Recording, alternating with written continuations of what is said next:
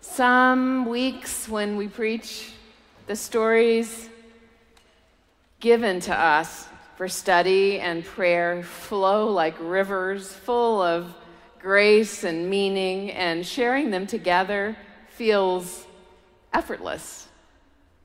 And then other weeks, we come upon passages like this week's passages, including the Gospel of Matthew, but the others as well, that sound so troubling.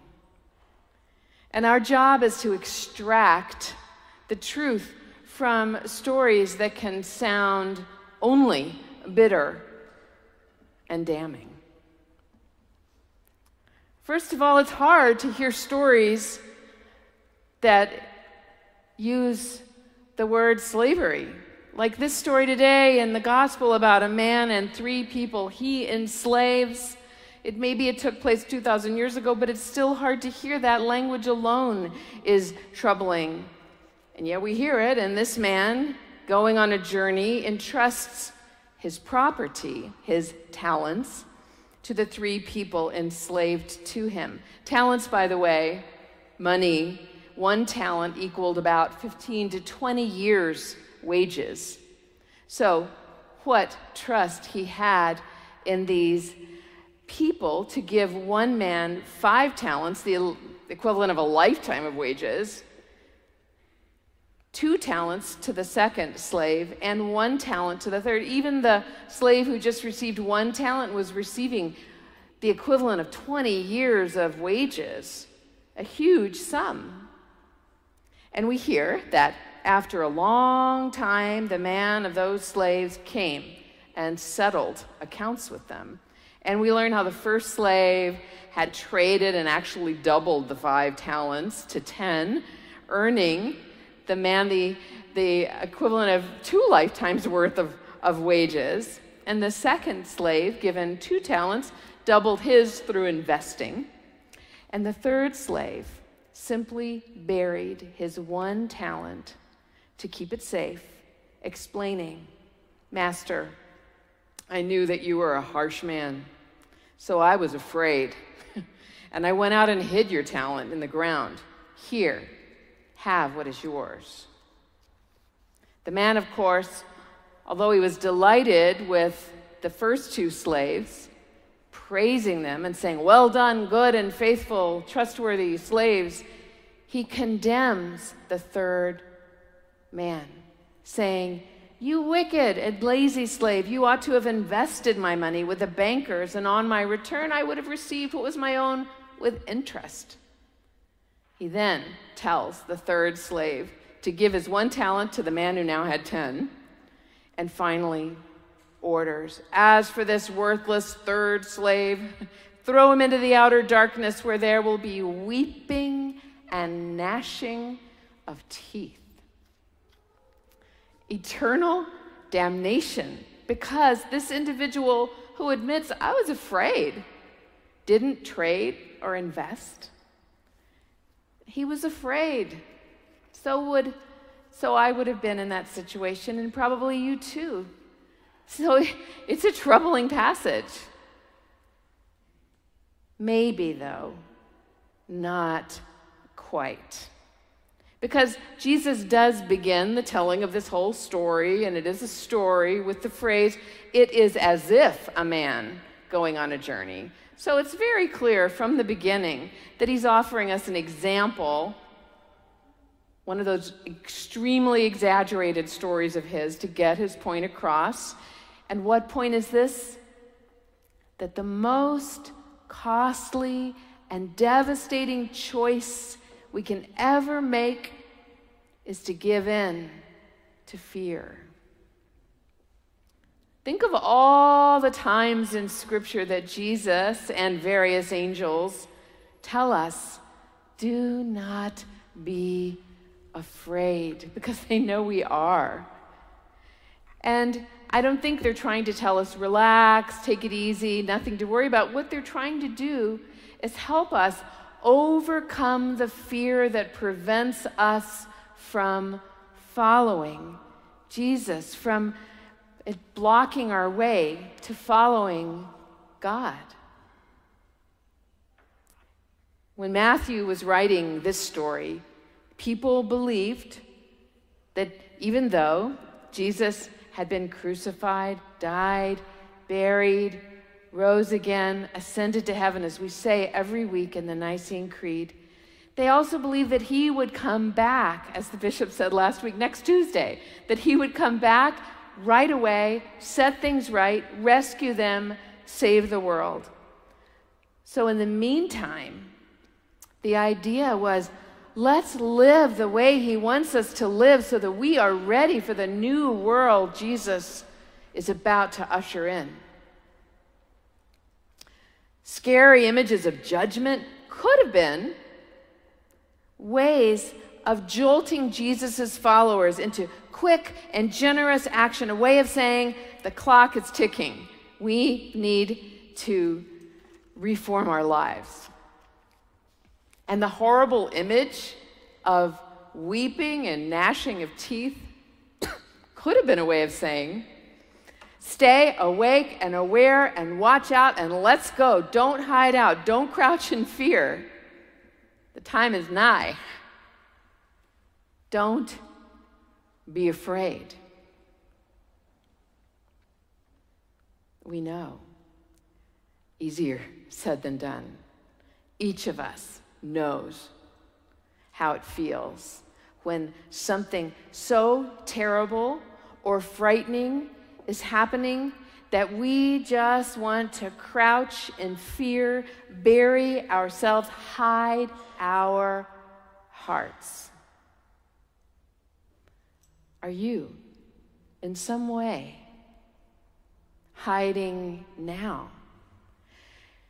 Trying just to get through something, just to endure some challenge. Lately, I've been trying to learn how to stay present in conflict. Not closing my eyes, not just enduring and waiting for it to be over, not disassociating, but engaging. Still afraid, but I'm practicing presence. I'm practicing taking more risks.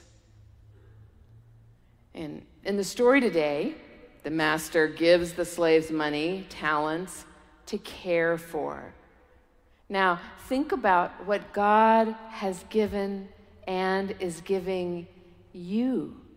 Because God created each of us, imbued us, crafted us with amazing gifts, and continues to delight in us. And I love these words from the 12th century poet Hafiz. God said, I am made whole by your life. Each soul completes me. What a beautiful idea that we complete God. Imagine. Surely the message Jesus tries to communicate to his followers with this story today is how important it is to take what we're given and use it to the glory of God to the furthest degree. Or to use a football analogy in this important football week, to take the ball and run with it. So, how might you be holding back, crouching in fear, flying under the radar, trying to just endure? And conversely, how might you step up instead in your life, in this world? Do you feel God calling you out of a fearful place? Listen for that. That outer darkness language could be a way of saying, What a terrible loss it would be for you not to fully participate with God in what God is up to in this world. Terrible loss. This participation with God and in God, this is where our light burns bright. So, today, maybe not such a terrible passage after all, judgmental on the surface. It's rhetoric, but looking deeper, a plea for us to stay alive and use our gifts from God. Which reminds me of a poem that you may know very well. It's by Rainer Maria Rilke, and it's his most famous one, sharing his idea of what God is up to and how this works. So listen. God speaks to each of us as he makes us, then walks with us silently out of the night. These are the words we dimly hear. You, sent out beyond your recall, go to the limits of your longing. Embody me, flare up like flame, and make big shadows I can move in. Hear that? How are those for operating instructions, for marching orders? But what about our fear? It's there. And sometimes, instead of flaring up like flame, we freeze, we crouch, we run away, we hide. Rilke continues, imagining God saying to us, let everything happen to you. Beauty and terror. Just keep going. No feeling is final. And don't let yourself lose me. There's so much terror these days. We want to hide our eyes. We want to reach for false certainties when we see the agony in this world. Back to Rilke one last time for the final words in this poem, still speaking to the newly formed soul. God points to earth and says, nearby is the country they call life. You will know it by its seriousness. Give me your hand.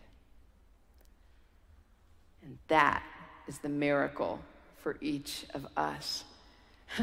We know about the seriousness and often the terror of this life on earth, and at the same time, always God holds our hand, holds us in God's hand, envelops us, guides us. So, if we combine how Hafiz tells us God says, I am made whole by your life. Each soul completes me. And we mix it with Rilke, reminding us that we are guided and held by God every step of the way, all through our fear. Then, what are we waiting for? Maybe you and I can experiment more with the notion of walking into conflict, uncertainty, complexity, and even pain. Not running, staying present, not battened down for safety, but open to what comes of beauty and terror, ready to take risks, to use your gifts for the sake of this hurting world. And each time you try, with God's help, a little less afraid. Amen.